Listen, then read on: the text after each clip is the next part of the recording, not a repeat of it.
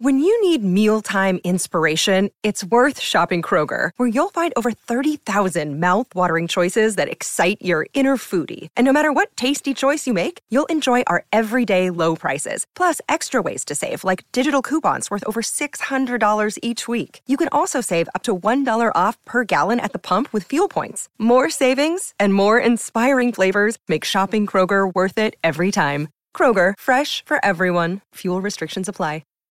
Everyone's favorite time of the year is right around the corner, college football season. To celebrate, DraftKings Sportsbook, America's top-rated sportsbook app, is putting new players in the center of the action with $200 in free bets instantly if you bet $1 or more on any college football game.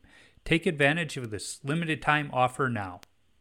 You heard that right. DraftKings is giving all new players $200 in free bets instantly when you place a bet of $1 or more on any college football game, no matter what. Head to the DraftKings Sportsbook app now to check out all of the great promotions and daily odds boosts that they are offering. DraftKings Sportsbook is safe, secure, and reliable, located here in the United States, so it's easy to deposit and withdraw your money at your convenience. Download the DraftKings Sportsbook app now and use promo code THPN to receive $200 in free bets when you place a $1 bet on any college football game. That's promo code THPN to get your free $200 in free bets instantly for a limited time only at DraftKings Sportsbook. Remember, you must be 21 or older and live in New Jersey, Indiana, or Pennsylvania only. New customers only. Restrictions apply. See DraftKings.com/sportsbook for details. Have a gambling problem? Call 1-800-GAMBLER, or if you live in Indiana, 1-800-9-WITH-IT.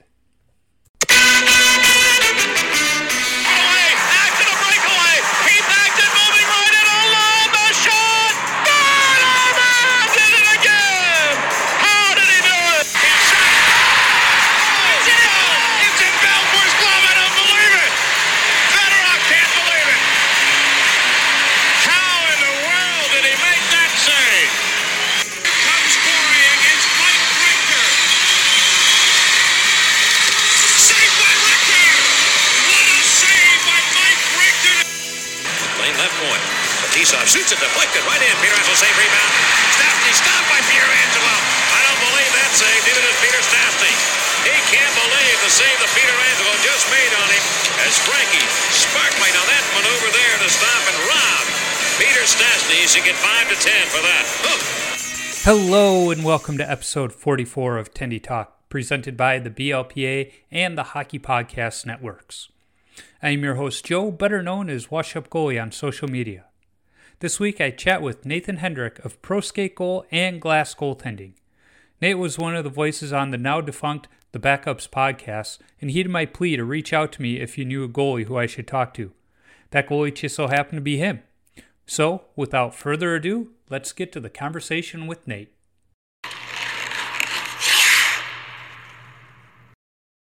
Well, Nate, thanks for joining me on the podcast. It's nice to have you on. You were nice enough to respond on social media when I put the call out there of, hey, I'm looking for more goalies to have on, and here we are today.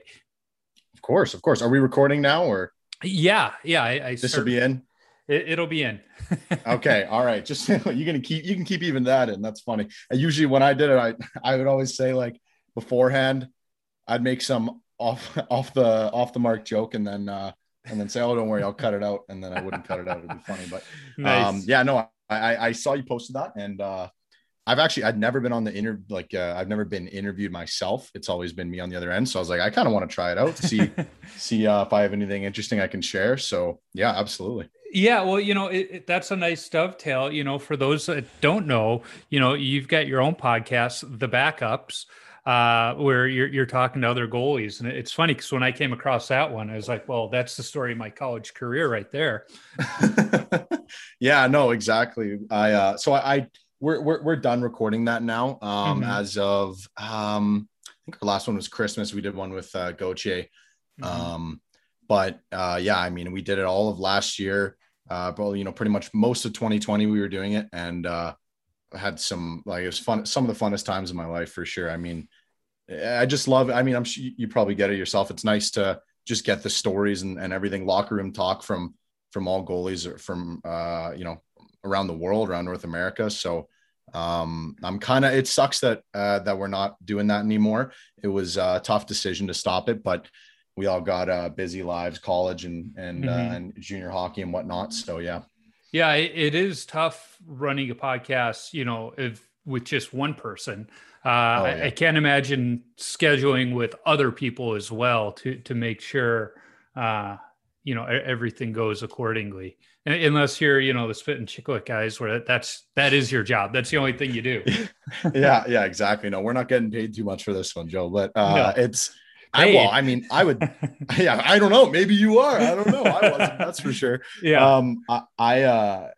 It was easy. It was easier in some regards because I had more people to share the workload with. But yeah, way more difficult to schedule 2 other people and a guest. And for a while we were doing it twice a week. So yeah, it became too much, but respect to you for doing it a one-man show. There is so much more work that goes into these podcasts than a lot of people realize. I mean, obviously record, do the interview, and then people might assume there might be a little bit of editing, whatever. It is just like almost a full-time job when you get down to it, of planning for the interview, booking guests, doing the social media, cutting the audio together, uploading it, getting it on all the platforms, recording your ads. You got your pre-roll ads that I've heard on a few of them you got DraftKings, man. I couldn't get anybody. Well, I do. And I don't. I'm part of the Hockey Podcast Network. And what's great about them is, they've pooled their resources together and said, combined with all of these different podcasts within the network, we're reaching X number of listeners a week. So I just started that. I'm not entirely sure how that's working out, but hey, it's a couple of seconds at the beginning of each podcast. And I feel like Biz doing my ad reads. I'm terrible at it, and hopefully I get better. Hey, you sounded all right to me. I mean, we always struggled, like, I don't know. I didn't join a network, but I didn't know about the networks, whatever. I never got asked by anybody, so it was never really on my radar. But I remember we sent out.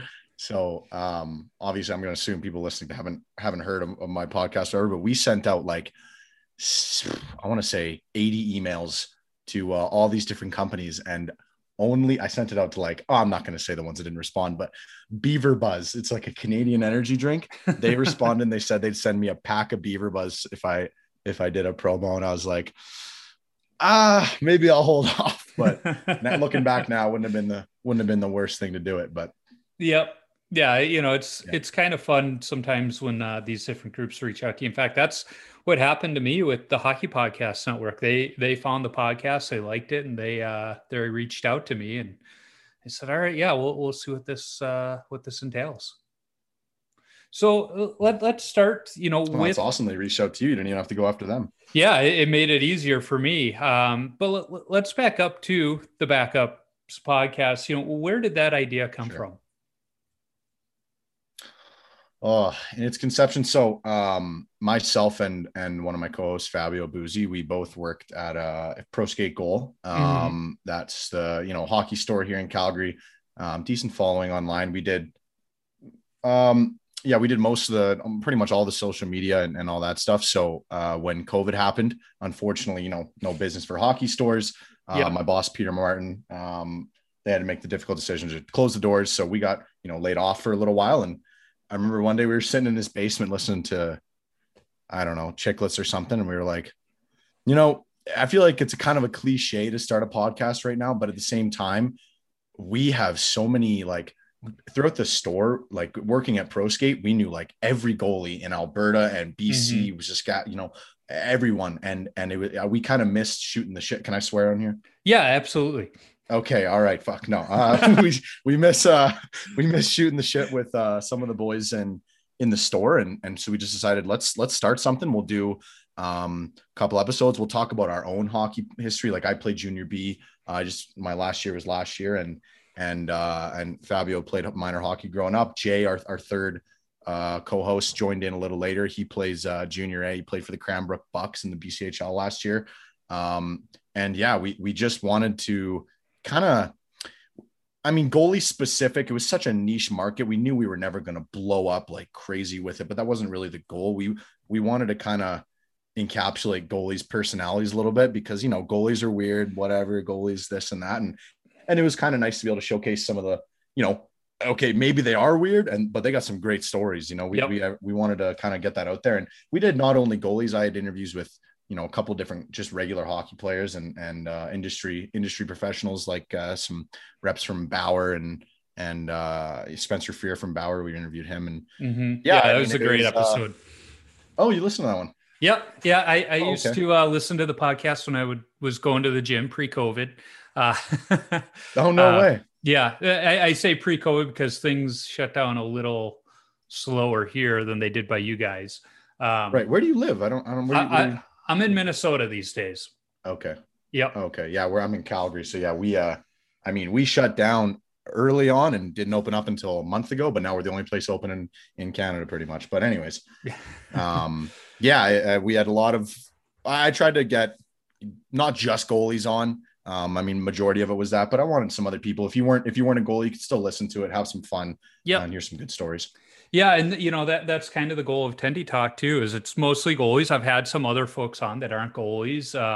You know, most notably Kaz from the For the Love of Puck project, just because I love what they're doing over there. And he lets me come to his skates, and he usually has beer afterwards, which is even better. That's a plus.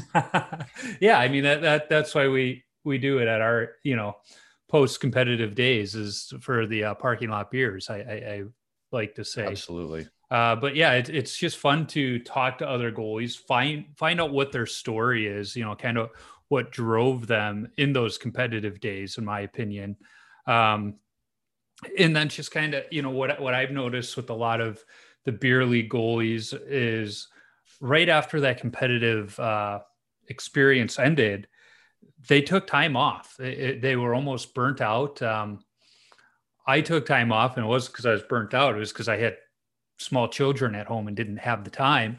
But there's usually a reason for that break. And then all of a sudden there's this aha moment, like, I want to get back to it. And once you get back to it, it's like you're a squirt again, catching a puck for the first time. Like, man, I miss this. I love it. You know? Yeah, it's funny. It's funny you say that. Because I obviously, like I said, my last year of hockey was this last season that just ended. And I sold all my gear and I was going to buy new stuff. Well, I didn't sell all my gear. I sold my pads and gloves because I usually did that every season, and I just reordered some new stuff. But I don't know. I haven't, and I don't think I will for a while. Like you said, it's kind of I've lost the ambition to play goalie in beer league. I think I love playing in junior B because I love playing on a team in junior B hockey. Mm-hmm. But as soon as I was done, I was like, no, I can't really get into beer league right now. So maybe look further down the road, I'll get into it. But for now, I'm just I'm coaching the team that I played on last year. So, oh, nice. You know, and that's what I did right after my college days were over. I got into coaching at the high school level here in Minnesota. I was a goalie coach and assistant JV coach. And because of that, again, we were on the ice 6 days a week during the season. So it's not like I had time for my own games or a few pickups here and there, but that was enough for me. You know, it satisfied the appetite for hockey. I was still around goalies. I was shooting on them and picking on them at the same time. But there is almost, like I said, that need to step away and rediscover that love for the, not just the game, but the position. Yeah, absolutely. Because I still love hockey. You know, I love hockey. I'm working in hockey. My career is hopefully going to continue to be in hockey.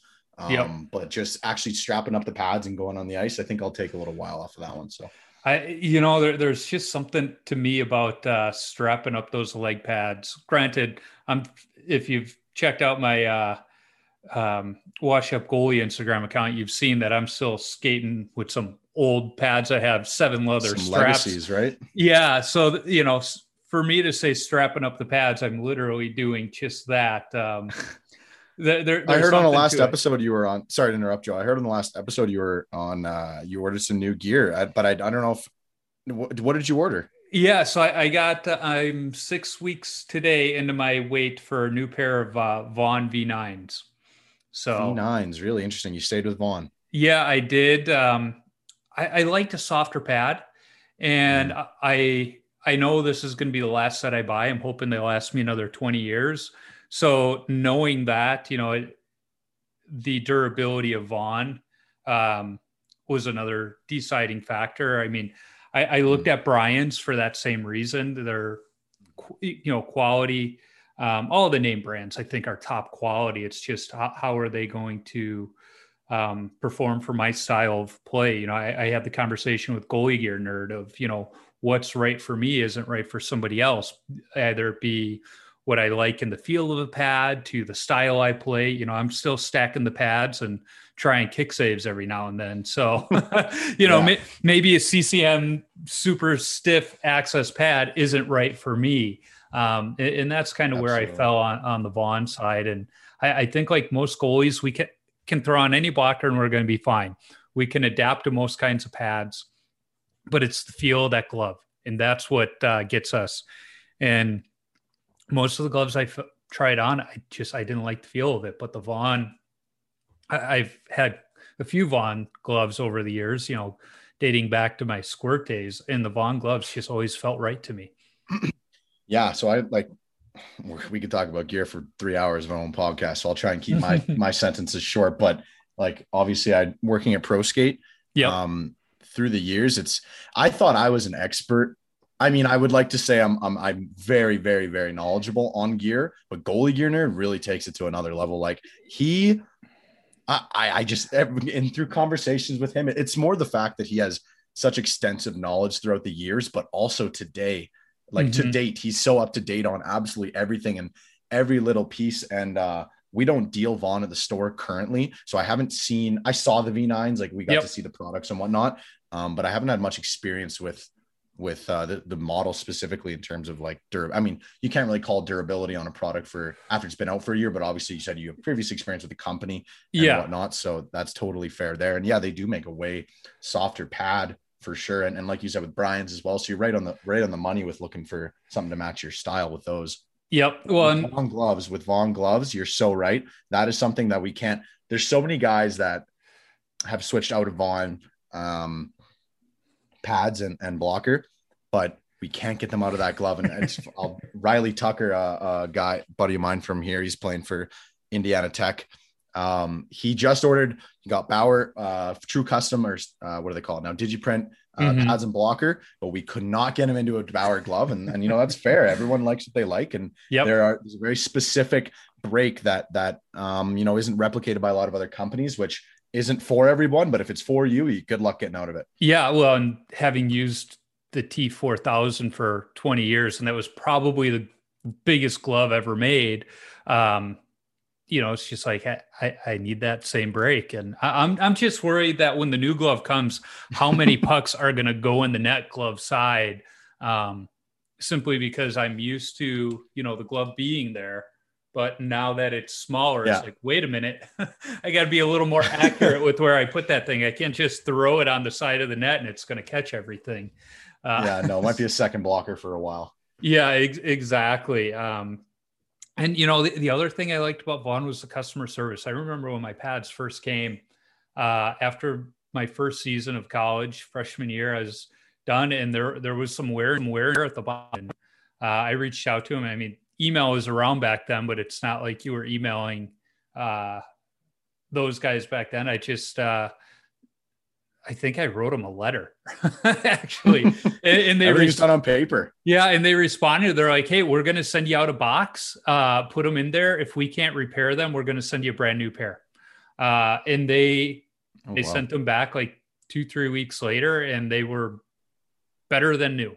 Whatever Wow. fix they did, it was fantastic. Didn't cost me a dime to ship them or anything. And it was like, all right, their customer service was good back then. And as I was looking at a new set, I was considering, custom graphics, and I haven't teased what the graphics going to be yet, but I got something totally out there, And Ev from Vaughn was like, yeah, we're going to do that for you. Absolutely. Oh, that's now, awesome. Did it Did cost you go me? through retail, or did you go directly through, obviously? Yeah, I did it through retail. So one of my old college teammates, Ryan S., he runs a goalie school here in the Twin Cities, Devonair Goaltending. And one of his coaches, he works out General Sports out in Edina next to the Bremer Arena where they play the Butte League. And I went through him, and I believe their actual Vaughn rep at that store is Adam Carlson from the ECHL. So I indirectly worked through Adam, working with Tori, and they just kind of put the pressure on Ev, like, hey, this guy's ordering his first set for the first time in 20 years. He really wants something different. Will you give it to him? And he's like, yeah, we'll give it to him. Because I think they went over somebody else's head, because the first person they talked to there is like, no, he's got to stick with the stock graphics. And then they went straight to Ev at the, darn near the top. I think next up is Mike Vaughn. And he's like, yeah, let's do that. And next thing that's I know, a great feeling. That's nice to get that kind of experience. Yeah, exactly. And now the past couple of weeks, every so often I get proofs directly from Ev saying, hey, how's this look? Do you like it? And I was like, yeah, just get them to me already. The wait's killing me. The longest wait for sure. Yeah. Well, it doesn't help that it's the supply, COVID supply chain. So everything's twice as long. I think if it were normal times, it'd be any day now I'd be getting them. So yeah, absolutely. It's working. I don't know how interesting this is to other people, but it's crazy. Like, it's crazy the difference that the supply chain made with COVID for getting any product from any of the companies. I mean, True itself, like, don't even get me going with how long it takes to get True half gear. A year right now with them, isn't it? Oh my goodness. People think it's like individual stores or maybe individual cases. It's not, it's retail wide. It takes, I haven't been at Pro Skating in a few months now, but they're a very long time. I mean, they're in high demand. Yep. And they only got a handful of people making gear at their factory. So it makes sense, but it's outrageous how long it takes. Yeah. And, I'm not going to say smart enough, but I understand the issues. I understand that it's not just gear related. I mean, anything you go to buy right now, there's huge supply issues. I mean, drive past any new car dealership lot and it looks like it's empty because they can't get cars built right now, and everything is just crazy. So it's like, absolutely. All right, I'm being patient. Although every Tuesday I go out to Twitter and say, okay, it's been X number of weeks. we're getting there. Doing the countdown. Yeah. So it's kind of fun. So let's talk about your, I hate using the term hockey journey now that Kane Van Gate is named as. Yeah, you got that copyright. You're going to get a cease and desist in the mail here pretty soon. I don't know. I've had Kane on the show. I think he's cool with me. He's all right. He's pretty funny. Side tangent here because we're goalies and that's how our minds work. But one of the Facebook groups I'm in, they have an extreme dislike for Trav for Oilers from social media for many reasons. But so somebody was asking, what do we think of Kane?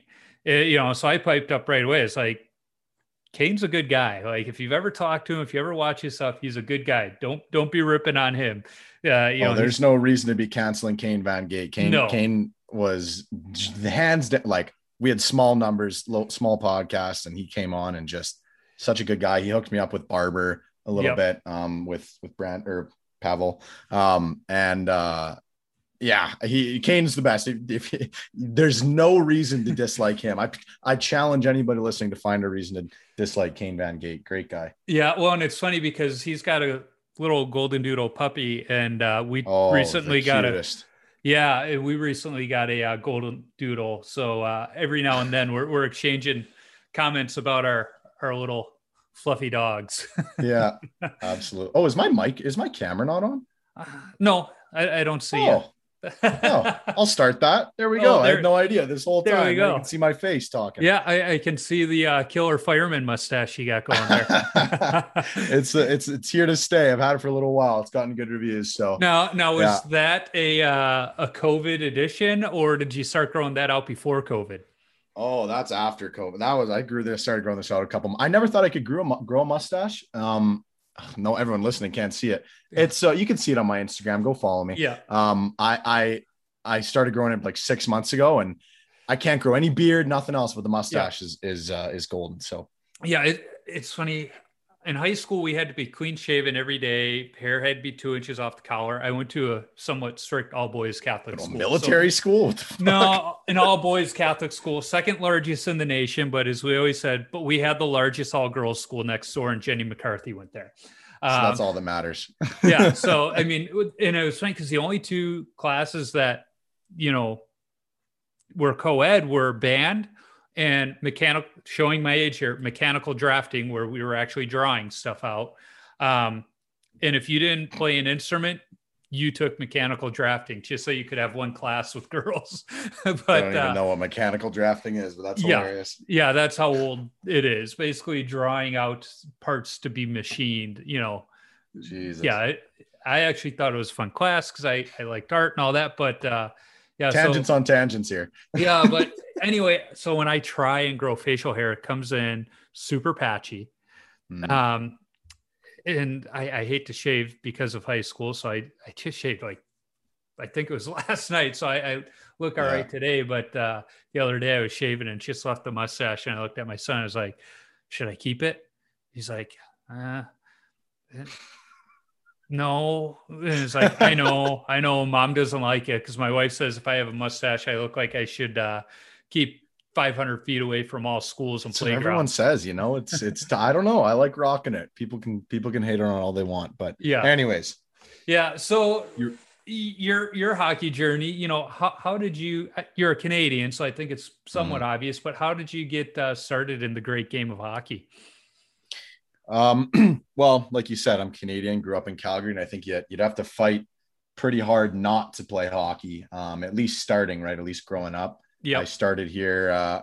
I started out a little late, not really. I mean, late, funny for Canadians. I didn't start playing until I was probably like 6 or 7. Like on a team. And I don't know. I think it's just you're born into it. There's really no dramatic story for me about seeing a goalie or seeing something and saying, I want to do that. My brother played, my friends played, I'm going to play. So started out in Midnapore hockey here in the south of Calgary, and played all the way up through community and into what they call quadrant hockey here, which is like AAA, AA, that kind of stuff. There's so many hockey players here, and there's so many different levels and leagues and whatnot. So I played my minor hockey with Midnapore and the Calgary Buffaloes, and then I started playing junior hockey for the Blackhawks here in Calgary. Just to gloss over my whole history real quick, but in a nutshell, I played pretty much for 3 associations and just stopped playing last year. But yeah, like motivation behind it, it's what you do, right? And it's not like anyone was forcing me into it. You're never really forced into playing, but there was no big motivator. Just go out and play and have fun, play on the ODR in the winter. It's what you do, but fortunately for you, you loved it. Oh, absolutely. Yeah. You love it right away. And then it becomes, I mean, I'm sure my story is similar to everybody else, but it becomes almost like a job at some point for kids when they're like between 11 and 14. I think you kind of, between 12 and 14, you get really serious and it's all you do all year long. And I think that's dangerous for some kids. I think for me, especially because I peaked very early. I mean, you can't see my height now, but I'm a short guy. I'm about 5'9". And you kind of realize once you stop growing that, all right, I'm not going to go play, and I'm not going to blame it all on my height. I didn't have the talent for it, but I'm not going to go play college. I'm not going to be playing in the WHL. That's all I've done for the last 3-4 years. It's all I've known for everything. So it's tough for kids. And that's why I usually recommend, like I coach here, is like, if you can play another sport in the off season, or even just not go on the ice for any period of time during the year, you got to do it. You got to give yourself the mental break, not only for like a backup plan if you don't succeed, but you'll just burn out. So I know so many guys that just burn out and just never even want to look at hockey again. When I was coaching, we always told the kids in the off season, take that family vacation. We had our summer training program, but take those 2 weeks off, go on the summer vacation and don't worry about it. And if you're a multi-sport athlete and you have to miss our off-season practice, don't worry about it, because you're becoming a better athlete playing that other sport, for one, but you're not going to be burnt out at the end of the season either. Now, I was one of those hockey players where I loved it. I couldn't get enough of it. I could be on the ice 6 hours a day and I would want 2 more hours. That's the way I was, but I was never pushed. I've said on the podcast before, Mom and Dad would be like, it's sign up for summer hockey. Do you want to do that, or do you want to do baseball this year? It's like, summer hockey, of course. To the point where the one year, for whatever reason, we signed up late, and the team already had a goalie, and they're like, we're only going with one goalie. It's summer hockey. And it's like, okay, I'll play forward this year, because one of my buddies was moving. It was the last chance to play together. So like, I want to say it was Pee-wees. It'd been 2 years since I played forward, but I was like, all right, sure, I'll play forward and have one last hurrah with my buddy before he moves to Michigan. Yeah. And that's funny. Our goalie wound up getting a penalty, and the coach hooks him. He goes, "You go serve the penalty, because you're going to get one, and you might as well do your time now." And I'm still bitter because I've yet to get a penalty since then. Really? And wow. Trust me, I've tried, but I haven't gotten that penalty. It's funny you say that. Switching to forward I know a guy. Cut out me not knowing his name. This is so embarrassing. I'm going to find him, because I actually do want to say his name. It's a great story. Well, I actually know 2 guys who have done this. Shit. Just give me 1 second. Yep. I need to find it. Hey, you got goalie brain, too many pucks to the head. I get it. Oh, I got rugby brain. That's the other. Yeah. I did try another sport after I realized I wasn't going to the Dub, and that one killed me. What am I looking at here? As you're looking it up, rugby. So my high school didn't get a rugby team until after I was gone. Otherwise, I probably would have given that a try. But my religion teacher, of all people, would tell these stories from his college rugby days at Marquette University outside Milwaukee, where one of his teammates was Chris Farley. So these stories that a religion teacher were telling us were probably not right for religion class, but they rugby was, I just got his name, but rugby was some of the funnest times of my life, but it does not treat your body well, that's for sure. So or your liver. Or your liver. Or your liver, that's for sure. Well, hockey doesn't do that either. But back to Matt Baba is his name. He played junior B here in Calgary. So he played junior B in Okotoks, which is the Heritage League, one of the best junior B leagues in Canada, but probably arguably the best. And he played goalie. He was backup goalie for a year, but like great. He played probably 7 or 8 games, 9 games. The other guy was a stud. One of my other buddies, Devin Regan. And the next year he didn't make the team. They had 2 other absolute stallion, like midget AAA goalies come up. And he said, well, I'm pretty good on the ODR. I'll try out as a player. And it's like junior B, like you don't, I mean, it's not like it's the NHL, but you don't just go out. He went out and made the team. He put up like points as a player. He was not a bad junior B player as well. And it just blows my mind, because I can't even imagine going out and trying to do that at 19 years old, completely changing your position in junior hockey. Crazy. So shout out to Babs for that. Yeah, that's pretty crazy. I remember one of the summers when I was coaching, our varsity head coach, he was sitting in the stands watching during a scrimmage, and I would always hop in on a line during the scrimmages. And after the practice, he looks at me and goes, for a goalie, you're pretty good. You got good positioning. You read the game well. I go, imagine that. The goalie knows what's going on in front of him. Like, smartest player on the ice. What my dad always used to say, smartest. And maybe you see the whole game, and you got to be the fastest, best footwork. And most people don't realize that for sure. And that's why it bugs me when they say goalies can't skate. It's like, we are the best skaters on the ice. We just skate in an area this big, Yeah, exactly. Yeah. I think it was like you say, you see the whole ice, and that's why it was easier for me to transition into coaching. I'm like I said, I'm assistant coaching our junior B team this year, and people are like, well, how's the goalie going to do it? And I'm like, well, I don't know. I think I know the game pretty well. I'm gonna have to take a couple courses here, but you see the whole, I keep saying that, but you do see the whole ice and how everything breaks down. So feel like I can give a different perspective on how to break the game down that not everybody else can, for sure. Well, and we also see the game from a completely different perspective of our teammates, in that not only do we understand what they're supposed to be doing, but we see the game as it's coming to us. So, you know, I always told my defensemen, if you can't see the goalie, shoot the puck. Because if you can't see him, he can't see you.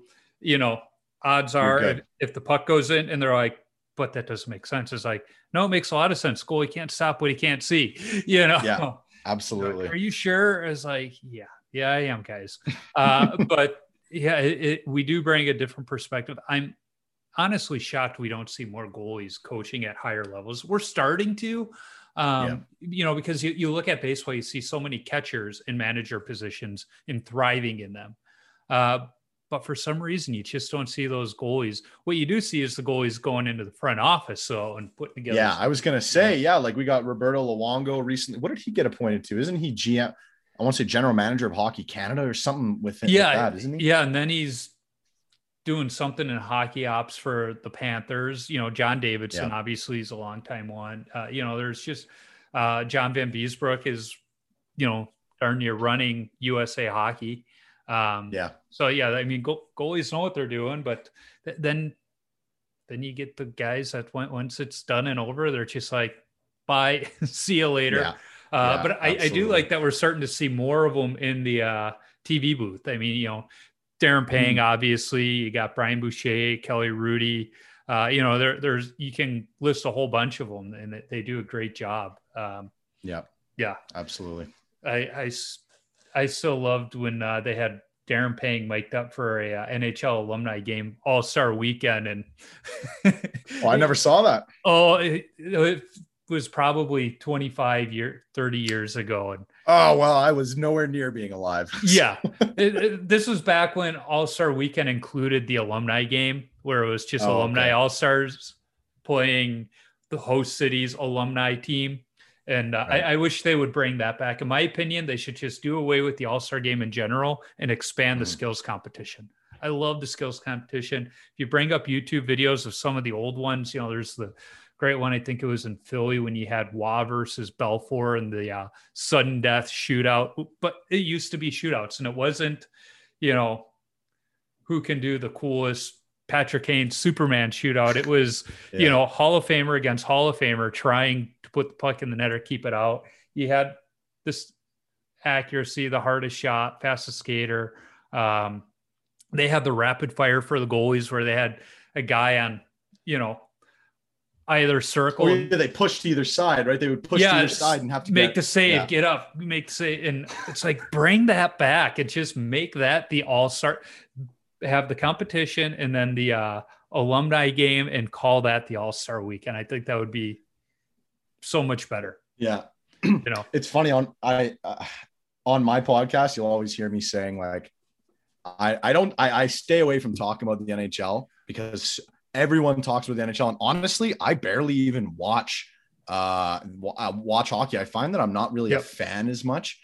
I love playing. I love working in hockey, but I just don't really keep up with the teams as a fan. So like people bring up stuff about the NHL today and I just smile and nod because obviously to a certain extent, I know what's going on. I do watch the Flames, but I'm not like a diehard like stats guy knowing about all the goings on in the NHL. I know more about junior hockey in Alberta than even close to the knowledge of the NHL. You know, it's funny you say that because the past few years I've noticed I'm watching less and less hockey on TV. And it's not because I don't enjoy it. It's just, I'd rather be playing. And every time I turn the game on and I see it, it's like, I want to be out there. You know? Yeah. I'd rather be coaching, I guess. It's my theory. I want to be part of the game rather than sit here watching it. Now, if I can go to a game, obviously I'm going to do that. You know, if I get tickets to a Wild game or something, but it's just, I'm a Hawks fan. So watching those Stanley Cup runs, I think all those late nights took a lot out of me because it seemed like they were always going to overtime and they were usually double, triple overtime during those years. You're a Blackhawks fan, you said? Yeah. Yeah. I grew up in Chicago. Okay. So it's. Oh, so then you'll know my new boss, my Jeff Glass. Oh yeah. I'm a big fan of his just because of, you know, his story and the road he took to get into the NHL. And Then he was lucky enough to play some time down in San Diego. I mean, if you're going to be playing in the minor leagues, what better place to play than San Diego? Man, if coming on here, I did want to touch on like my role with Jeff, but also just like talking about like Jeff Glass as a person. I'm going to pump his tires so hard this podcast. I doubt he's listening to this. He doesn't go on online too much these days, but like, so how I met Jeff was in 2019. I think he was between European teams. I don't remember where he was the year before. He was looking to go to Germany. And he came into pro skate just to get his skate sharpened. Mm-hmm. And I don't know what it is. He had these one-piece true skates. I butchered this sharpening and I knew it. And I'm usually great on it. I don't know what was, I think he had a bent blade. I don't know what the deal was, but I passed it back to him and he's like, "Are these good?" And I'm like, "Honestly, Jeff, those are probably awful, but I did my absolute best." And he's like, "That's all I can ever ask for, bud." Goes out, skates on him. And he was like, comes back in. He's like, "Whatever you did, I love it. Do it again." And I think he just wanted to make me feel good about it. And that's just like the kind of guy that Jeff is. Like, I feel like people say this a lot about pro athletes or, just people who assume they're celebrities. Jeff is the most humble, like nicest guy I've ever met in hockey. He genuinely cares about like I work for him now. So he does Glass goaltending. It's his goalie school here in Calgary. We just started it this year. I'm doing a lot of the social media. I'm also coaching with him a little bit, marketing, customer acquisition, that kind of stuff. And like he genuinely just like cares about the people he works with. He wants to change goaltending and how it's taught, how it's perceived, everything about it. He's got a lot of big ideas and so do I with it. And I mean, if anyone listening wants to look up, Glass goaltending is what we're are under. But it's tough because he's still playing. I believe it or not, Jeff has a year left on his contract in the AHL. And officially, he's a backup goalie there. And I don't know. I'm not going to say anything else about it, but he's looking to transition into the coaching role in the organization. Yeah, he was recently on In Goal, wasn't he, talking about it? So he's kind of like a Reg Dunlop for goalies. Yeah, well, under contract he can't be, but he is more in the organization. He's under more of a coaching role. I'm sure me saying this, no one's gonna give a shit, but he's trying to get into coaching more, obviously. And the best way to do it is San Diego offered him to come and be a backup guy that can play in the game, but be more of a mentor, I think is what they say. He's a big mentor. And I can't think of a better guy to be a mentor. Like, he's had, like you said about his hockey career, like, holy shit, a guy who's played and done everything. He played in Russia for like 7 years. That guy's got that guy's got more stories than anybody who's ever been on Chicklets. I'm telling him he's got to get on Chicklets. Like, they're asking him. He wants to wait till next year till his playing days are over. But it's great mentor. You talk about the Russian stories on Chicklets, and the one episode that I laughed an awful lot but bugged me the most was the one with Timmy Stapleton, because I played high school hockey against Timmy. He played for Fenwick. I played for Brother Rice. So we had a few tilts against each other, and I'm sure if we pulled up some of the old score sheets, he put quite a few by me because my team was not good in high school. It was normal for me to get about 60 shots a game most seasons. But he said, he was at a skate with Billy Zito, the Florida Panthers GM now. Back when Billy was a player agent, he was living in Chicago. And Timmy went to one of his skates and Billy saw something in him and was like, okay. Well, I went to an awful lot of rat hockey when I was home on break from college, skating with Billy. And then between my junior and senior year, he had a couple of his guys in town for the summer, and they started skating rat hockey with us. Clearly wasn't a good skate for them because they got the ice before us, and they came up to me like, "Hey, we need a goalie. You want to skate?" I was like, "Yeah." So that was my skate for the rest of the summer. Like you said, these humble, down to earth guys. We had guys with Stanley Cup rings in the locker room. And they just treated me like I was one of their teammates and, joking around. Awesome. That's another story when Rob Brown just totally took me out in the net. And it's like, I'm sitting there like this guy's on top of me laughing. They just took me out and he's got Stanley Cup rings, But so that was a Billy Zito skate. And I'm going, I skated with him for an entire summer and he didn't even approach me like, hey, maybe you want to go play in Europe. Nothing. Where, he somehow gets Stapleton playing in the NHL. And it's like, he was good, but he wasn't the best player in the Catholic League at the time. So I guess you got to get into a rough and rowdy against Tim Stapleton. Oh, I don't know. The rough and rowdy fights, the barstool fights. Oh yeah, Stapleton's not a tall guy, but he went to Fenwick, and let's just say Fenwick has a reputation for being a tough hockey team to play against. At one time, Eric Nestorenko was their coach, and he coached. I don't know who that is either. Have you ever seen the movie Youngblood? I haven't. Oh my God. You got to see. I'm an uncultured swine, Joe. Honestly, like you'll be shocked the gaps in my knowledge that exist. You got to watch Youngblood. But Eric Nestorenko was a enforcer for the Hawks. I think it was in the 70s, and he was the technical director on Youngblood. And he didn't like the way that the dad in the movie Youngblood was teaching Rob Lowe how to fight on the ice. And they're like, "Well, how would you do it?" So he started showing them, and they said, "Well, why don't you just play the role?" He's like, "Well, I don't act." And they said, we don't need somebody who can act. Like the speaking roles are very minimal. No way. So Eric Nestorenko plays the dad in the movie Youngblood, which that's your homework now. You got to watch that this week, and you can thank me. I will go watch it. Actually, it sounds like a pretty good movie. Yeah, because then you'll know what Tea with Miss McGill means. Okay, I'm sure I will. Yeah. But yeah, so Eric Nestorenko was a one-time coach for Fenwick. So yeah, needless to say, if he was teaching guys how to fight for movies, he was probably teaching them how to fight at the high school level. Didn't matter that we were absolutely playing in the Catholic League. Yeah, not as much fighting. So you mentioned the stuff with Glass goaltending. Obviously, that's a summer goaltending camp because he's not going to be making trips back and forth during the season while he's playing. No. But how's that been going in this? We can't even call it post-COVID times yet because we don't know what the heck's going on. But how has that been going with these crazy times, especially in Canada where things are barely open? In fact, we hit a sweet spot. Joe. So I think it was our first camp was in June. So Jeff I approached him. He approached me. We were talking, and we only started putting stuff on in May. We just started planning for it.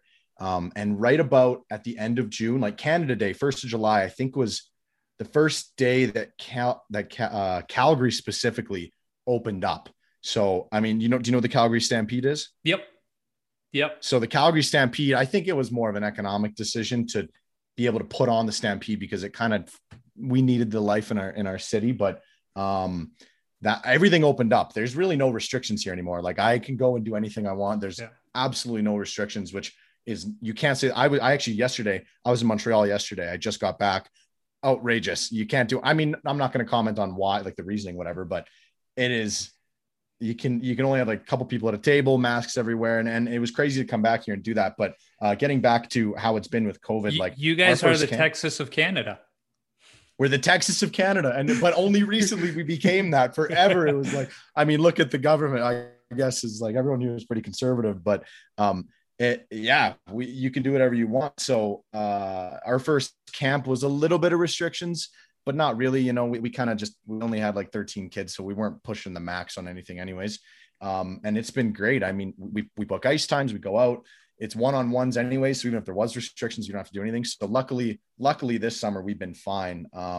But like, not to talk specifically on the COVID part, but just like, there's so many goalie schools in Calgary. I mean, growing up here, I trained with, respect to all of them. Kevin Swanson, currently Brad Kirkwood's coaching here as well. He's the Team Canada women's goalie coach. Swanee is the Lethbridge Hurricanes goalie coach.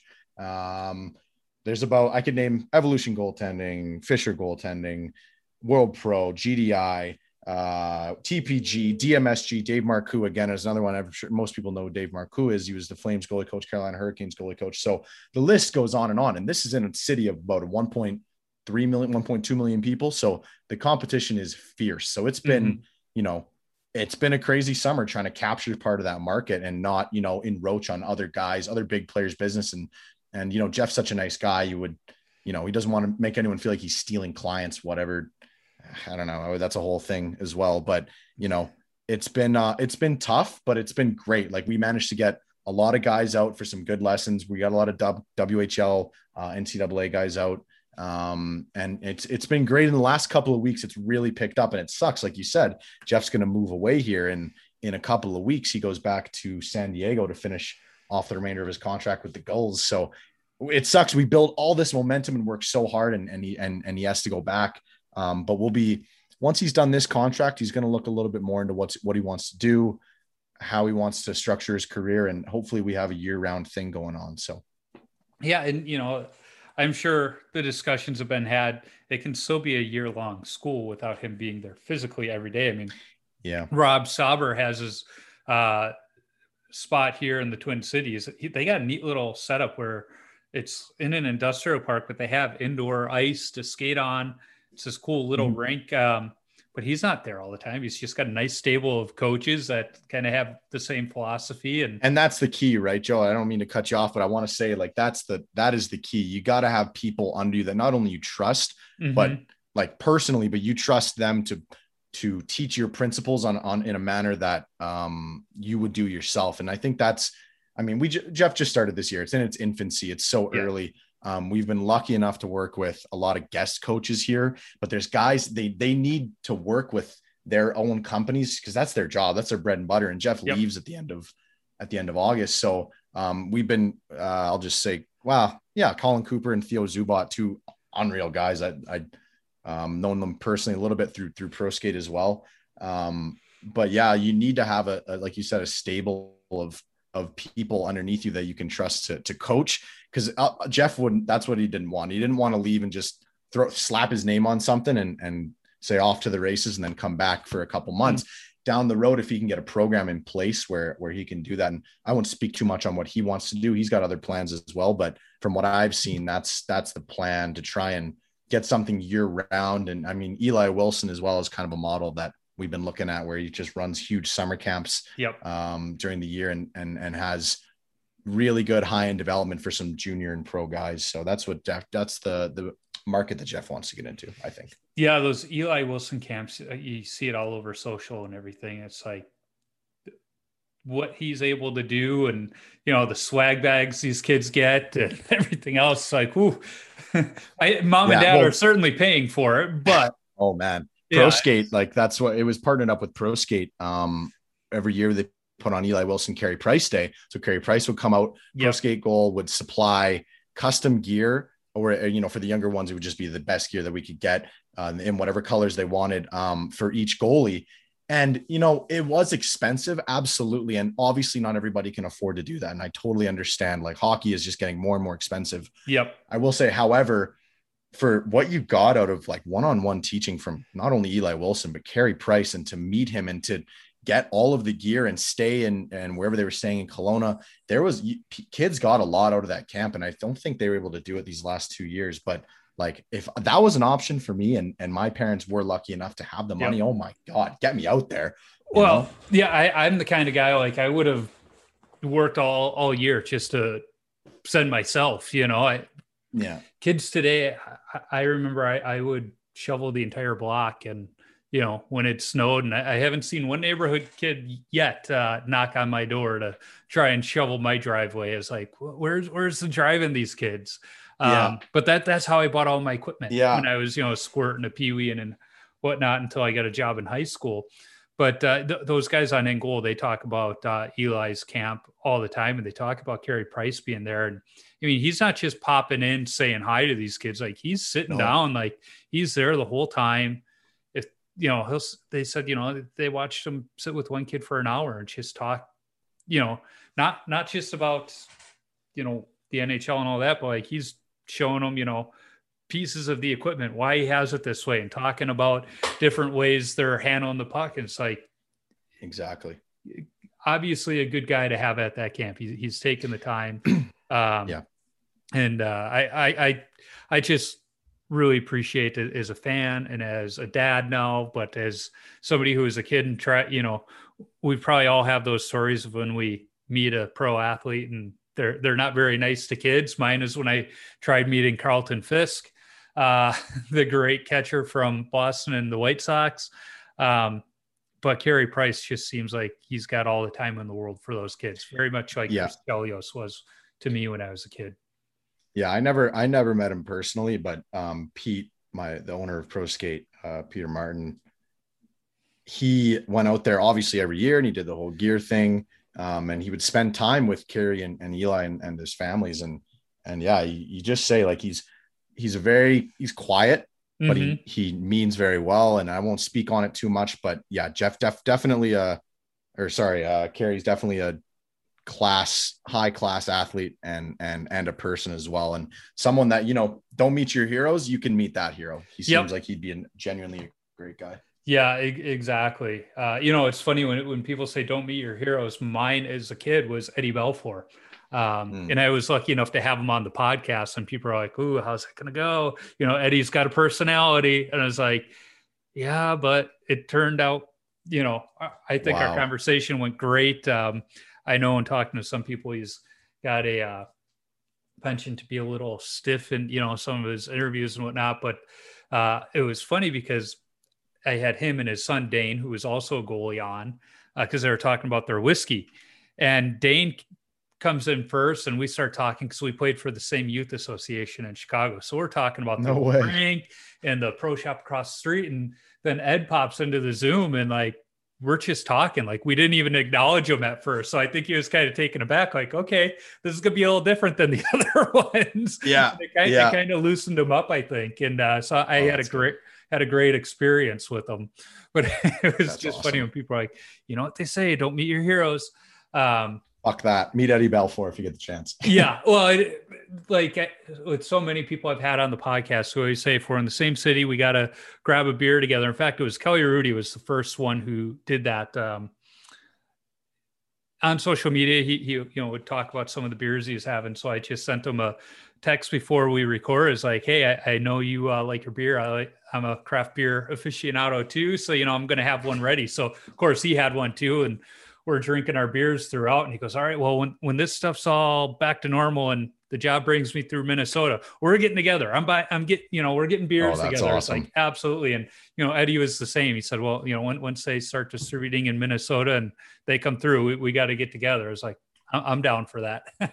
That's awesome. And that's the best part of these podcasts. I'll say that, like, it was fun. It was good talking, but like the relationships that I made and the people that I still consider to be like, I'm not best friends with them, but we still like chat occasionally on Instagram or whatever. It's, you don't get it with anything else. It's like, it's casual, but then you keep talking after. It's just a good way to meet these people that you once considered to be like icons. Right. And now suddenly it's like, oh, normal guy. I can talk to him. He wants to hang out with me at some point. Like, it's crazy. Well, not just like those guys, but I would say every single person I've had on the podcast, if I'm in the same city as them, I would love to, grab a beverage. I say a beverage because I've had some high school and bantam goalies on, so I'm not going to grab a beer with them. Wait a couple of years. Yeah. Yeah. But I'll definitely get a root beer with them, and talk hockey with them and everything else. Perfect example, though, is my first guest, Bones, Dustin Smith. From, he was my first guest. Funny guy. Yeah, he's just awesome. And we've been texting back and forth ever since. In fact, in the past year, my wife and I, we almost moved to Nashville. We almost up and moved the family, having never been there. But we just thought, hey, we're ready for something different. We like everything we've read. We like the area. So I started texting and was like, hey, what do you know about this area of town? How close is it to the ice rink? Can you help me find a team and everything? Yeah. Just such an awesome dude. In fact, my 1-year anniversary of the podcast is coming up. So him and I have been talking. He's going to be my first repeat guest on that 1-year anniversary. Oh, wow. So we're going to have, we're going to have plenty to talk about. Most notably his awesome vintage equipment he's been sporting this last year. He's got some good, man. That was one guy that I always like his content, the way he produces, not only like his gear and everything, but how he just kind of presents everything. I think he was working with Colby Collier, like MD Media a little bit with filming, but even when he did it by himself, everything just looks so nice considering like his background. Like he doesn't have like an official background in any of this shit. And I was asking him, I'm like, man, like I that was my job at Pro Skate pretty much, with social media and digital design and all this stuff. And I'm like, how do you do it? Like, what are you using? And he was always very open. He told me, even Colby Collier, I asked him a couple questions as well, and both super helpful for sure. So that's awesome that you're considering Nashville and he was helping you. Yeah. So yeah, it was just funny. And he and I are talking. I said, we need to get in the same town together with our equipment so that we can do a video together. Cause he's got this vintage stuff. He wears it for shoots like that. He's not wearing it in beer league games. I said, yeah. So you're doing the 2-pad stack in these videos, but we need to do a video where I teach you the proper 2-pad stack recovery, because I'm old enough. We learned that in goalie school when I was a young goalie. He's like, I love it. We need to make this happen. Oh man, that's awesome. I was going to say something. I forget what it was. So tangents on tangents. That's how we do it. Yeah. Oh, talking about, videos. I loved Jordy from the Ultimate Fan Cave. He did that product video for the, I think it was the Access line. And it's just awesome. The CCM Access I haven't seen it. It's just awesome. It's like, Jordy, I got new stuff coming. I need to recreate that one just as you did. And he's like, I'll have to send you, I'll have to work with you on that one. Obviously, he's not going to fly out here to Minnesota from, I shouldn't say that, because him and Ken and they were at the Let's Play Hockey Expo 3 years ago. All of them. It was only Ken 2 years ago. So maybe if they come this year, we can do the video. I haven't seen that. Are you looking to get into more of like the video content? Because I think most of your stuff, I mean, you don't post highlights with video or anything yet, right? Yeah, I've been doing. I haven't had as many of late, but during the beer league season, I do post the highlights. So what? I meant like podcast highlights, like video. Even on ice stuff. Yeah. Yeah. I just do a short 1 minute clip as my teaser the day it drops. I wonder what it'll be for this one. What is going to be my most interesting part of this conversation? Maybe it'll be my last story that you asked about. Yeah. So sometimes it's not even the most interesting thing. It's where I don't speak for a minute. Yeah. Might be tough. Yeah. Which it's funny when right before I recorded with Eddie and Dame Belfour, both my wife and kids are like, now, Dad, make sure you let them talk. Like, you can't just go the whole time. I was like, duly noted. Fair point. Yeah. I get it. It's tough, man. It's tough. I got a big fat mouth, and I have to stop myself sometimes when I'm talking, when I was doing the interviewing, because I'm always like, they'll tell something and I'm like, oh my God, I get the perfect thing to say about that. And then I'm like, okay, people are listening obviously to hear me speak a little bit, but they want to hear the guests too. So I had to dial it back, and that was a tough part for me. Well, I think I won't say the bigger names, but the more well-known people, I do a better job of letting them talk. It was funny when I had one of the guys from Ingol on, Kevin Woodley. He's known for the famous one last question about 8 times. And he was the first guest that asked me if I was still okay on time, because he just kept talking. But it's like, no, we're going to keep this going because the conversation is awesome. But yeah, I don't know. I just like, this is what I love about the podcast, is it's just two goalies sitting, talking, sharing the sport. I mean, until today, we've never talked face to face. But I think if anybody walked in, they wouldn't know any better. So yeah, exactly. Just instant chemistry with this stuff. Yeah, but being conscious of time. If you've listened to any of the podcasts, I end with 10 rapid fire questions. I don't know if I should come up with a different term for it, because they're not very rapid fire as the stories start coming out between them. But they're 10 good questions. And the first one is, what's the craziest coaching moment from your playing days? Oh God. Okay, wait, I'll ask this. How quick do my answers have to be? They don't have to be, right? Well, they don't have to be quick. Yeah. Whatever comes to mind. I got time. I got nothing else. Yeah. Well, I got a good one. It's funny when I first started, I was like, all right, I'm going to try and keep podcasts to an hour. And the first time I left maybe 10 minutes for the rapid fire, and they took 30 minutes because of the stories that came out of it. So yeah. Okay. Sorry. So it was the craziest, re-ask me the craziest question. Coaching moment from your playing days. Kind of like that Mike Keenan throwing sticks on the ice, or the Letterkenny coach coming in, kicking over tables. So I think it was on my first ever podcast episode that I told this story, maybe second. So maybe anybody listening maybe has heard it, but I'll tell it again. It was in my, I think, third year of junior B, first year with these new coaches. So Bruce and I shouldn't say their names. Whatever. They don't even know. Bruce and Rod. I actually genuinely, as guys, they were good guys, but coaches, they should never have been in the position to be coaching junior B. They really did not know hockey, in my opinion, and they didn't know how to coach junior hockey. Both the two things you need to do. And so one day we were, I show up to practice, and there's a guy in my dressing room tying up skates with a tracksuit on. So I'm like, oh, guest coach, maybe he's a guy. He's not talking to anybody. He didn't say a word. And I'm like, I don't know who this guy is, but no one's talking to him. He goes out on the ice like 15 minutes before practice starts. And I may be remembering these details. So if this doesn't match up to my podcast story, sorry, everyone. I'm just kind of making it up as good as I can, remembering it as good as I can in my head. Go out on the ice. He's running through the drills with us, and we're all looking around. We're like, who is this guy?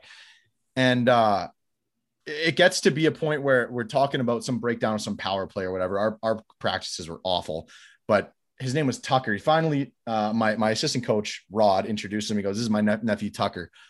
He's going to be the tough guy for you guys out here. And I'm like, he's like 22. Like, he looks like he's our age. I don't know how we're going to be like listening to this guy we've never met who doesn't introduce himself. He comes up, he had some good points. He was breaking down the power play really well. Like, okay, whatever, good guy. So it gets to be the end of practice, and we got about 10 minutes, 15 minutes left. And my head coach, Bruce, wants to call it. He's tired. He's an really old guy. I think he was probably about 70 something at that point.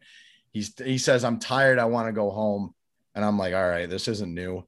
I'm like, Bruce, could I have the last 15 minutes to work on I had some goalie drills I wanted to do with myself and my goalie partner. And he's like, yeah, sure. Whatever. So I start trying to bring the pucks together, and all of a sudden I hear him yelling at me from the bench. He's like, hurry the fuck up. I'm like, okay, I'll hurry up. So I'm like actually trying to hurry. I'm like passing the pucks out to my players, trying to explain the drill. I'm just trying to explain a drill. It's been maybe a minute. He yells at me again. That's it. Get off the fucking ice. I'm like, I lost it, because I'm like, I paid for this. I'm paying to play junior B here. This is local Calgary junior B. I'm trying to get better. In the last 15 minutes, I had a bad day. I kind of blew up on this guy. I was like, for the sake of not just swearing like crazy, I was just like, you got to be kidding me. You just want to go home, you lazy piece of shit. Like, I'm trying to get better. We have a horrible record. I'm trying to use our ice time. We kind of have a bit of an FU match back and forth. And like, I respected Bruce. I wasn't trying to like demean him at all. And I didn't say anything like that. It was just like, I want to play. I've sold on this ice time. So Tucker heard this, right? This is where Tucker comes back into it. I get back in the dressing room, and Tucker walks in, and Bruce and Rod are standing there, not saying anything. And Tucker goes, who's the captain of this team? And he happened to not be there tonight. So someone said, it's Kyle, but he's not here. He said, okay, well, you tell Kyle he's got to control his fucking goalie. And I looked at him and I'm like, who even are you, man? Like, you I don't know who you are. And he's like, get in my face. He's like, you got the worst stats in the league and you want to come out here and play that shit. And it's like, okay, he's mad at me for yelling at my coach, whatever. Then he goes, that's it. You and me in the parking lot. I'm like, you want me to come fight you in the parking lot? I'm like, are you crazy? And my coaches are standing there not doing shit. They're just watching this unfold. And also my teammates weren't doing shit. This guy's like getting up in my face. He's like throwing my gear around, and I'm untying my skates because I'm like, maybe I have to unfight this guy in the parking lot. Eventually my assistant coach steps in and he goes, all right, that's not happening, but you boys can duel it out later. I'm like, duel it out? I'm 18. You want me to fight this grown man in the parking lot? It was just outrageous. I was like, I was going to bring it to the board and just be like, get these guys out of here. But they wanted to bring him back. They wanted to bring Tucker back, even though he tried to fight me in the parking lot after practice. So that's got to be my craziest coaching one. Just real head scratcher. Like, you don't see a problem with that? There's a grown man trying to fight me. I don't know. Yeah, that's That's decent. It's decent. You know, Yeah. I maybe my delivery at times isn't great, but that was one You thing know, bad. when I was coaching, were there kids I wanted to say that to? Yeah, but I also realized not the right thing to do. You know, Absolutely. Absolutely. And I maybe it was warranted. I shouldn't have been blowing up at my coach, but I think I was just like, well, you want to go home. I want to get better. So yeah. anyways, So what's next number two? question: what's your favorite all-time goalie mask? Oh, this is where my uncultured swine comes out of me. I would say, um, with my limited knowledge of masks, there's some in the store that we have hung up. Bunny, I don't know what his name was, his real name, Oh, but Bunny there's LaRock. Bunny LaRock. He had it was a Flyers mask, correct? I think so. Yeah. Yeah, he has. We have them hung up in Pro Skate. It was his vintage mask, and it looks nasty. I love that one. I'm sure you can find it on our Yeah. Is TikTok on that Pro the Skate's one TikTok. where he's got the Flyer logo around the eyes going that way? Yes. Yeah. Yes. Exactly. Yeah. Yeah, I don't know why that was one that just came to head. Obviously, I like Mike Smith's mask currently, the way he does it, where he's paying tribute to the first one is to Mike Vernon. I think that one was pretty nasty. Yeah, I love that's a that pretty with sweet mask. current day. But other than that, I don't know too many masks. Those are kind of the first two that came to my head. But Yeah, those are two pretty good ones. Yeah. So the next question, it's usually pretty sentimental for a lot of people. What's your favorite rink that you've played at? Favorite rink that I've played at? I don't even have a sentimental answer to this. I think, well, my team every year we have the Junior B Classic where we play our rivals in our home barn, and I guess that would kind of because of like those games from Junior B. I'd say that's my favorite. So the rink. I don't know if you saw Braden Point came with the Stanley Cup out onto the ice. Mm-hmm. Did you see that video that was posted? That's my home barn. That's nice. my Junior B. That's my rink. So yeah, I'd say that South Fish Creek is what it's called, Cardell Rec now or something. Probably my favorite one. That and there's a rink in Calgary called the Pepper Dome. Not the actual name, but it's a tiny, tiny little shitty, smelly rink. But that's where a lot of our Junior B games were versus the Royals. So those two for sure. Awesome. Next question: what's your favorite stick that you've ever used? Stick. Yeah. Oh man. Well, I would say the one that sticks out in my head, I had a Warrior Swagger. It was the heaviest composite stick, but it was my first. I had wood sticks before this, my first composite sticks. I bought it a 25-inch paddle when I was like 9 years old. I don't know who let me do that. I would say sentimentally, that one I held on to for a while, but my favorite stick that I've ever used probably has to be CCM eFlex 5. If I didn't break so many, I actually only broke like one or two of them, but it was so it was like not too whippy, great on the puck, great for deflecting rebounds. Yeah, I'd say eFlex 5 would be probably the best stick. See, I'm an old goalie, so I still use the foam cores. I'm one of those guys that like the heavier sticks. Make the switch, Joe. Make the switch. It's fine. I've converted so many people in this store, but it's fair. That's fine. I think it's more the feel that I think guys like. Mm-hmm. It's the feel of pucks coming off of it. I just hate how soft they get. At my age, it's the price tag that I like. Well, even though, yeah, fair enough. You can get some pretty low price point, like you can barely find foam core sticks anymore now, right? It's becoming harder. Absolutely. Becoming way harder. Yeah. So I think, even the middle or bottom price points from Bauer are decent, or from Bauer and CCM, they make decent price points. Yeah. Consider it. Have you tried one out recently? Not recently, no, but I have a feeling my next stick is probably going to be a composite stick. So it's coming. I know. I'm bracing myself. Hit up Goalie Gear Nerd. I'm sure he's got 100 of them in his garage. Yeah. Yeah. So what's your favorite youth hockey memory? Youth hockey. Oh, I should have prepared. I guess I can't really prepare for questions I don't know. Yeah. Youth hockey. That's a really good one. I would say my favorite one is actually just like a funny story. So when I was in Bantam, I played pretty elite level hockey. And then my next year I had some issues with, I don't want to call it politics because everyone blames it on that, but I had some issues and I got dropped down to like a lower team, like a really low team. Decided not to play there. And I was pretty gutted that I just wasn't gonna play hockey for this one year. Mm-hmm. And I got an offer to play midget one when I think I was 13. Like I was even young for my age group. So I went out and I played midget community hockey for my local community team, which was not bad hockey because they were so much older than me. But I remember just being like so disappointed that I wasn't playing, elite level hockey anymore. And I was nervous as hell. I'm like barely even pubescent. Like I was a late bloomer. I looked at 10 years old and I was going to play with 18, 17-year-olds. Yeah. And I was shitting my pants going into the dressing room. And I remember I walked in and I couldn't remember this guy's name for the life of me, but he was the captain. He was 18, veteran guy.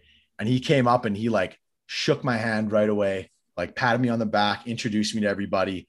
And I was just like taken aback by how like I have never had more fun than that year. I think, for how disappointed I was going into the season, to go and just play with a group of guys that are like absolute degenerates, first of all, but like great guys. Like I actually really enjoyed all of them. And I remember that guy that shook my hand, he drove me home and he chain smoked like 10 darts, windows up, driving me home that day. But I loved it. I'm getting introduced to all those guys. So I think walking into that dressing room and just having guys that you don't even know and I'm terrified of just welcome me with open arms. I think that stands out to me as being my favorite from youth hockey. Nice. That's a good one, and I think it's a good lesson for younger hockey players. Like, be that guy that welcomes the new one. It can make a world of difference. So the next question, what's the best chirp you've heard on the ice, off the ice, directed at you, not directed at you? Oh God. So this is I don't know, maybe this is just good to me. And it's fucking me. It's a mean one. It was my brother actually who said it. So my brother was the captain of my junior B team. And we had this guy on the other team on the North Stars and almost like medically fascinated. I think he must have had some sort of can I even say that? I'm going to say it. He didn't have a chin. It was like very weak chin, but he had a big mouth in terms of how he was talking. Like he would chirp and chirp and chirp. And my brother's on the bench and I'm on the bench. I'm back up for that game, whatever. And this guy, like, I think he was looking for his mouth guard or something. And it was just like so quick. He was like, "What are you looking for down there, 12?" And he like said, like, "Oh, fuck you." He's like, "Well, are you looking for your chin? Because I don't think you're going to find it down there." And the whole bench just lost it. And it shut this guy up.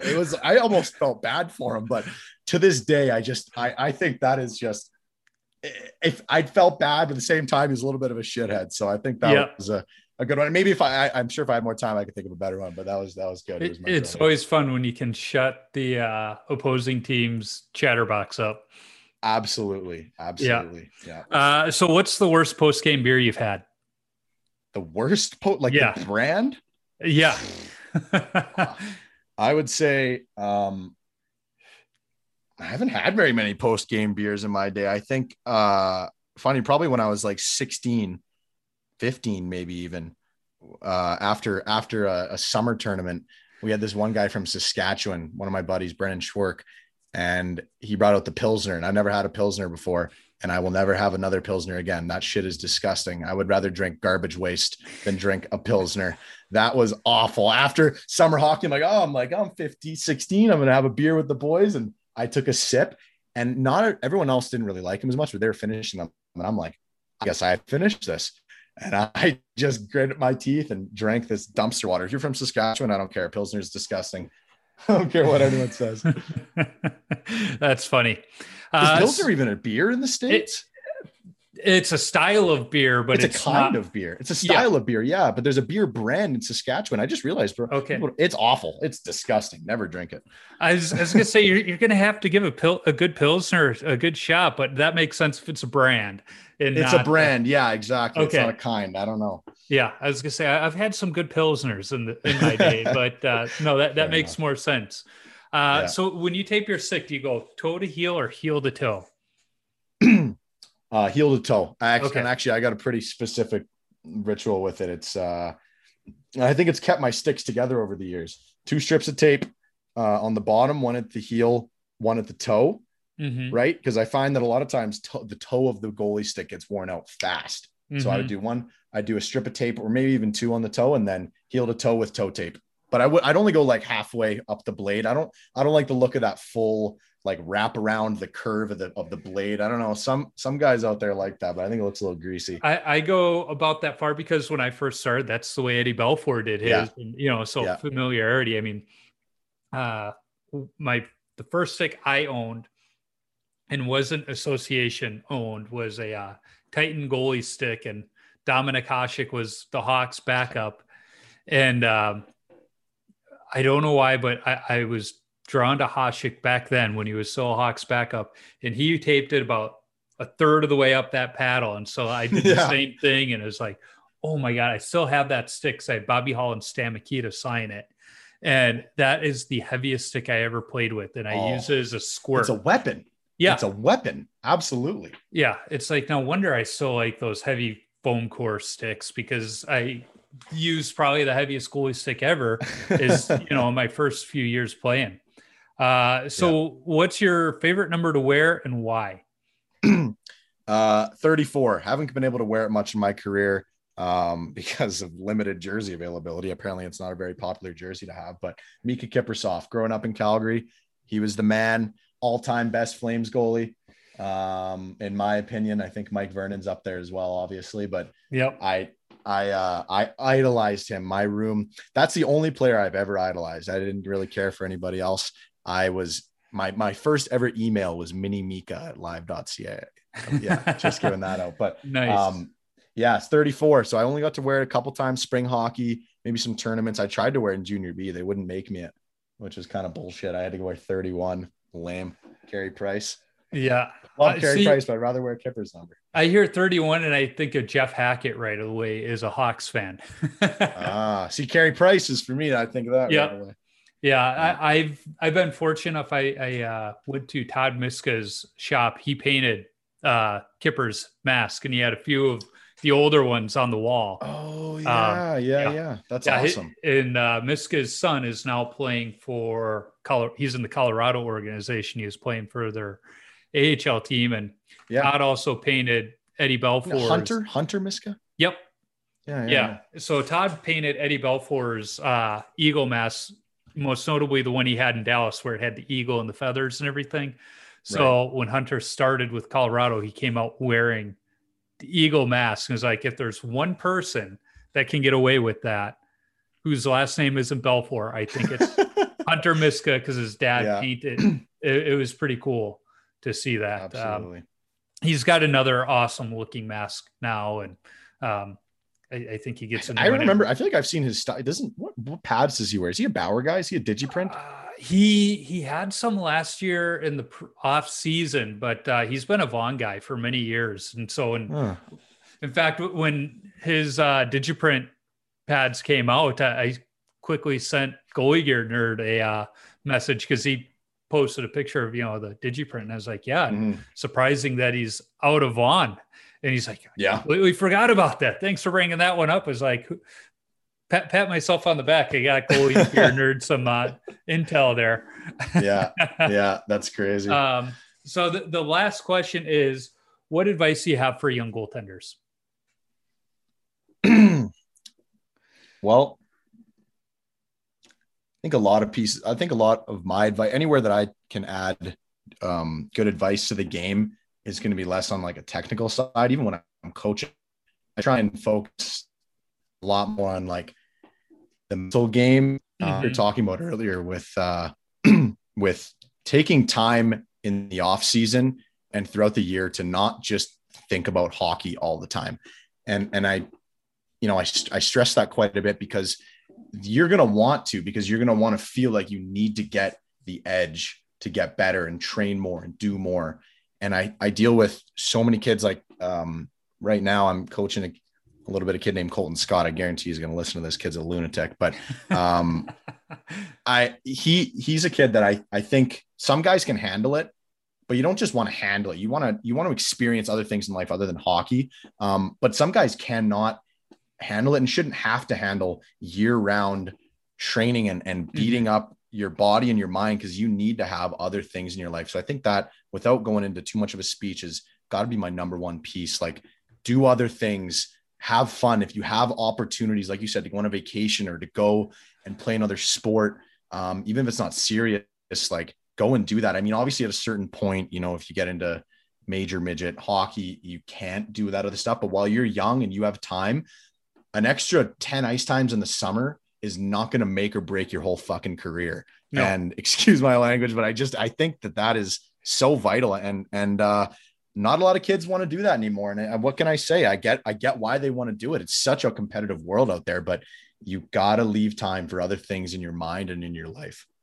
Well, I forget who the goalie was I was either talking to or listening to, but they were talking about how COVID may have actually helped some of these families that were like, we can't take family vacations because it'll hurt their, progression in the sport. And then COVID came and they couldn't skate. Didn't matter how much they wanted to. It wasn't an option.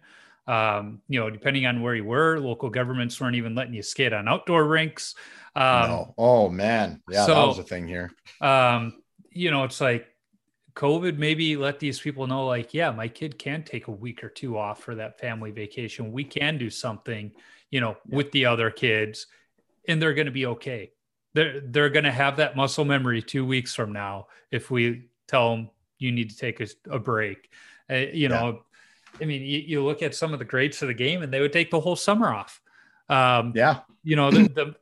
You need a little bit of time to get back into it. That's why I'm picking up pickup skates where I can here and there as the fall season draws near, so that I know my teammates haven't skated since COVID, so I better be on my game. They better bring – two things need to happen with the start of the new season. A, they better bring me lots of beer, and B, they better pick me up for games because I shouldn't be in a state to drive home after. Exactly. Yeah. So Nate, it's been awesome talking to you. Where can folks find you on social media if they want to follow you? Well, you can find me at Nato Hedrick, but if you want to follow more of what I do, you can follow Pro Skate Goal. That's where I'll be for the winter here for retail. And then Glass Goaltending. I think those are two main things. I think that you'll see a lot of cool stuff coming from Jeff and myself in the future here. And also with Pro Skate. I think that, I don't know, I don't want to plug it too hard, but I do think that Pro Skate, we do things a lot differently there than with a lot of other companies, and can provide a lot of really good knowledge and some good entertainment. I mean, if you've seen my TikToks, you know what's up. So you can follow on TikTok as well. Yeah. Pro Skate Goal. Well, I'm a little old for TikTok. I think if I were on it, no one's too old for TikTok, Joe. My nieces would have something to say. But I've been following Pro Skate for a while, just because I love seeing all the different sets that come out of there.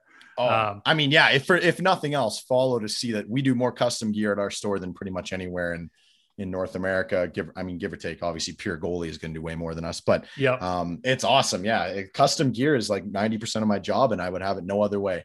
Yeah, it's fantastic. We also have a website now, Pro Skate Goal. I'm going back there. I haven't worked there over the summer, but you go to proskategoal.com or .ca and shop some stuff there too. That's awesome. Well, it's been fun chatting. I know we could probably keep going on and on, but that's usually how it goes. I have some tile work around a fireplace to do tonight at home. We're in the middle of a massive first floor home renovation that includes a new kitchen, new flooring, new fireplace. So it's like every free moment is dedicated to that. Absolutely. No, I wouldn't want to take you away from that. That would stress me the hell out too. But I really do appreciate you having me on. Like I said, I've never been on the other side of the interview, and it's been awesome. It was great to meet you, and hopefully people can enjoy listening to something I said. Yeah, I think they will. I know I've enjoyed it. So thank you. I appreciate it.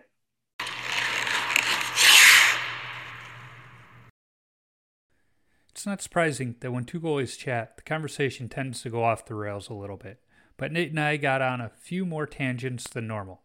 Nate was a fun guy to talk to about equipment, coaching, podcasts, and just about any topic we brought up today. I think we could have turned into a full episode on its own. Be sure to follow Nate on Instagram at Nato Hendrick, NatoHedrick, and follow Pro Skate Goal at Pro Skate Goal on Instagram. And don't forget about Glass Goaltending at Glass Goaltending on Instagram. You can follow me on Instagram, Twitter, Facebook, and YouTube simply by searching for Wash Up Goalie, and I'll pop up. Visit washupgoalie.com for some great hockey-related content, my Beer League hockey video highlights, and of course, all podcast episodes. If you want some Wash Up Goalie or Tendy Talk apparel, be sure to visit my Threadless shop by clicking the merchandise link on my website. If you like this podcast, go listen to the BLPA Big Show. It's the OG BLPA Podcast Network show where a couple of beer leaguers talk beer league hockey, draft experience, shenanigans, and exploits from around the game. The show is hosted by Nick Jones and previous Tendy Talk guest Trish Dangle. Be sure to check out the full lineup of hockey-related podcasts on the Hockey Podcast Network as well. There are just too many to list here, but go to the website and pick one out that you think you'll enjoy. In fact, pick out a few. I need to thank the band The Zambonis for allowing me to use their music on my podcast. You can download their music on iTunes or listen wherever you stream music from. As always, I'm working on lining up other goalies to talk to. If you are a goalie or have connections to a goalie who I should talk to, shoot me an email at washedupgoalie39@gmail.com or send me a DM on social media. And let's not forget, if you're a brand who wants to sponsor the show, be sure to reach out to me. I'd be happy to talk. And finally, if you like what you hear, be sure to subscribe, rate, and comment on the podcast platform you're listening on. It's a quick action on your part that helps others find Tendy Talk. Until next time, keep your stick on the ice and your body square to the puck.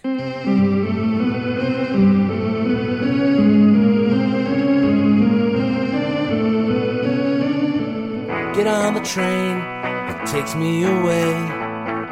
Not gonna see you for a while. Why? It's an away game. It's an away game. I'm coming home soon.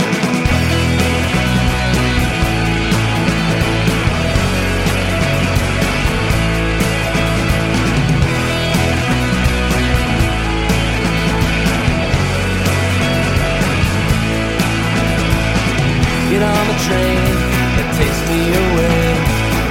Not gonna see you for a while. Get on the train that takes me away. I'm coming back to you in style. It's an away game. It's an away game. It's an away game. Another away game. I'm coming home soon.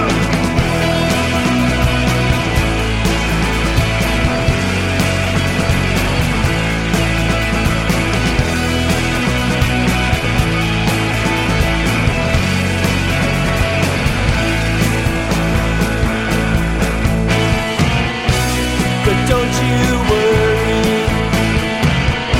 it'll be alright. 'Cause we've got 4 home games in a row, starting Thursday night. Together again, just me and you. No more away games. Just us two, just us two, just us two, just us two.